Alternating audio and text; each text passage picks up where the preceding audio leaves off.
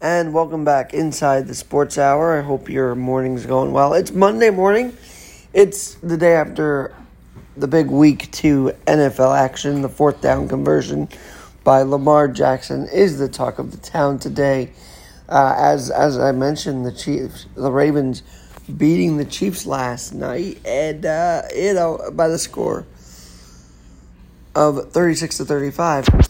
But I guess there was a conversation about whether or not to go for it on fourth down. Lamar Jackson said to his coach, Harbaugh, let's go for it. And he did. And he did. And he did it. And that's why, as I mentioned earlier, you will see Lamar Jackson and Patrick Mahomes in the running many years down the road here. That these two are the rising stars of the AFC right now, and should be fun to see because they're very young too, very fun to see. But I want to get to baseball because I did something very fun yesterday. I got to go to Yankee Stadium in the afternoon and then the nightcap for the Mets. Now, of the Jets, Mets, and Yankees all playing in New York, you'd think the actual winner yesterday would be the Yankees, wouldn't you? But nope, it was Eddie Diaz closing the door on the Phillies for a save and to salvage the 3-game set against the Phils at Citi Field. But went to the Yankee game to see the Indians final time as the Cleveland Indians. They will be the Guardians next year, but that was the final time in the stadium as the Indians. Then went out to Citi Field with some friends, my girlfriend, and a couple others that all went to same high school and whatnot. It was a great day and a great night. Game wise, Yankees losing 11-1, looking totally lackluster, is worrisome. Okay, Garrett Cole putting up a dud in a very crucial matchup on a Sunday in the Bronx in September in a playoff push is worrisome. Now, he has given it his all this year. Remember that 129-pitch affair where he had beaten the Texas Rangers? Complete game shutout. I think it was a one-hitter. I could be wrong. But what a masterpiece he did that night. And actually, I think that was against Houston. Anyway, what a masterpiece. But here's the deal. Yanks wake up today having lost, 2 in a row to the Indians.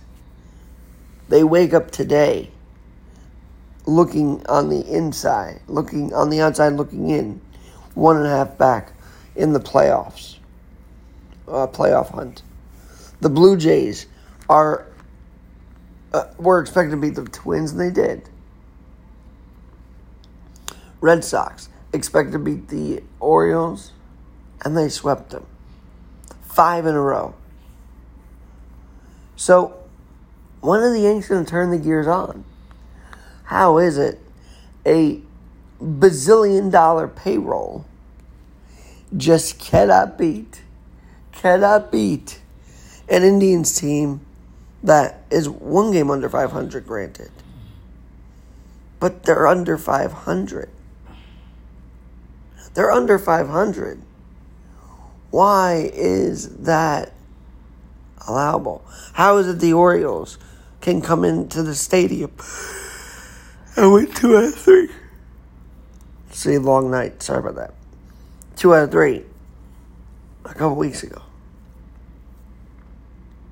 But now they face the Texas Rangers, who are at 55-94. And I will say this right now. As many fireable offenses as there have been, losing to a team with that record too, I guess even 1 game, but 2 games would be unacceptable. It would be you're I don't know. I would say irresponsible, but a lot of this also doesn't fall on Aaron Boone. The responsibility falls on the players. They're not communicating, they're not fielding, they're not even hitting. I don't think they even really had a runner in scoring position yesterday. The last 2 games even. And when they do have runners on, they hit the double plays. Something's got to be revamped. Something's got to be changed. The players look lackluster. They really freaking do. And as a New York sports fan, you have to hate seeing that. You have to hate seeing that, and as a baseball fan, that this Yankee team that I had pinned to be at 96 wins could barely get to 90. And I don't care if they have another winning season. They could have 50,000 winning seasons. They're not a playoff contender. And it blows my mind that they're not.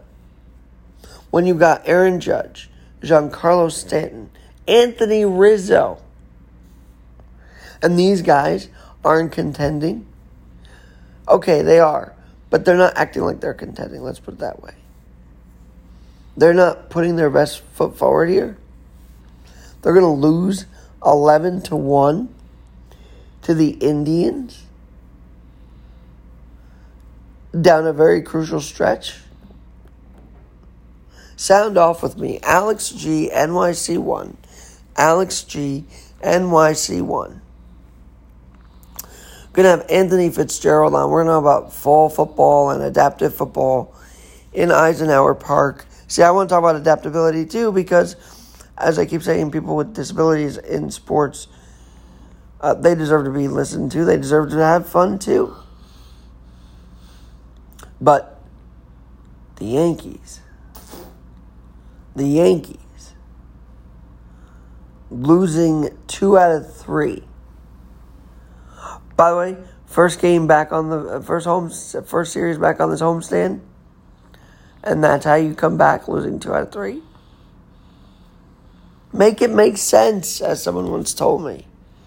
Make any of this make sense. All right, and then you have, so much on my mind. You have the pitching changes. I mentioned that last night when I was at Citi Field, I noticed Luis Rojas, the Met manager, change out pitchers with 2 outs in the 5th and the 6th.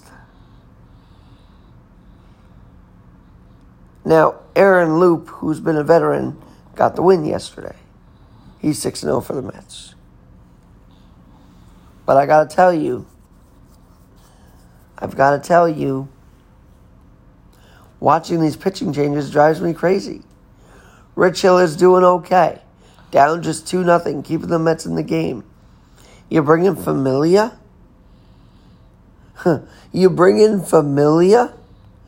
Juris Familia, who struggled? And yet, we're not supposed to boo the Mets because Javi Baez says so. Oh, he's going to thumbs down us. Mets fans should be so scared of that. Mets fans should be worried if that kind of change is happening.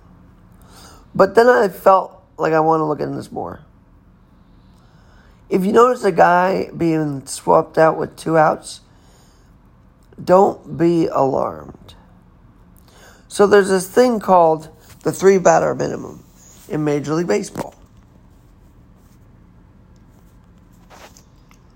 where Major League Baseball states that pitchers are required to either face a minimum of 3 batters in an appearance or pitch the end of the half of an inning. If a pitcher faces 1 batter to end an inning, he may be removed. But if he is brought back for the second inning, he must face 2 more batters for a total of 3. So how MLB managers, I guess, are getting around this rule is the 3-batter minimum. Is bringing a guy on with 2 outs to end the inning. It's a waste of an arm because why would you want that? But to bring a guy on to start the inning or even with 1 out, the guy can be taken out if he gives up a bomb, even after facing 2 batters. So I believe the 3-batter minimum has really leashed managers into trying to call this game a little more wiser. Krisky, the Yankee rookie pitcher, 4 wild pitches in 1 appearance. 4! But he couldn't be taken out because of 3-batter minimum. That's BS. That is BS. So to reduce all the craziness that could go down if you cannot remove a guy before 3 batters, you bring him in with 2 outs in an inning and have him end the half inning. Bring him on maybe for 2 more batters in the 6th, but, he did his job. Aaron Loop basically pitched yesterday. I'll give you his pitching line at the moment. Loop pitched an inning and a third, winning it after taking over for Seth Lugo. But the Mets used... no wonder the game took a little longer. They used 6 pitchers yesterday. Rich Hill, 4 2/3. Familia, that 1/3. Trevor May, an inning. Seth Lugo, 2/3 of an inning. Loop, 1 1/3. Diaz gets his 30th save. I can't believe that I'm even saying that right now. He's had some crappy outings. But 30th save for Diaz. Amongst all the craziness. And I have to play this bit eventually, but I was kind of tired of the trumpets bringing in Eddie Diaz. Take a listen to that. Last time the Sports Hour will hear this for Edwin Diaz this season. God, I wish he had a different introduction.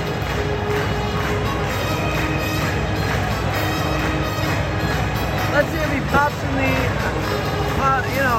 signals for a pop-up and it's a home run by the Phillies. I'm not that cynical about Eddie Diaz, but seriously. The hype for this man is crazy. And I'm kind of done with it for 2021. There you go. I wish he had a different introduction next season if he's back. But yes, if you're in a baseball game and you notice an inning and 2/3, 1 out, 2 outs pitching change, that's why. To reduce the risk of a guy coming in with the requirement of 3 batters, needing to face 2 to end an inning even, and blowing it. At least with 1, you have a little more assurance you can get that final out and go to the next inning. But I'm curious to know, and I'll have to do research on this, how many guys have actually done 1/3 of an inning all season long because of the 3-batter minimum. But didn't pick up on this last year because we weren't at the games. We couldn't go. But now that we're back and watching it in person, I'm always picking up the little things in sports, the little details in sports. And that one was kind of an eye-opener last night. But hey, Mets win. Of all the teams in New York yesterday, the Mets win.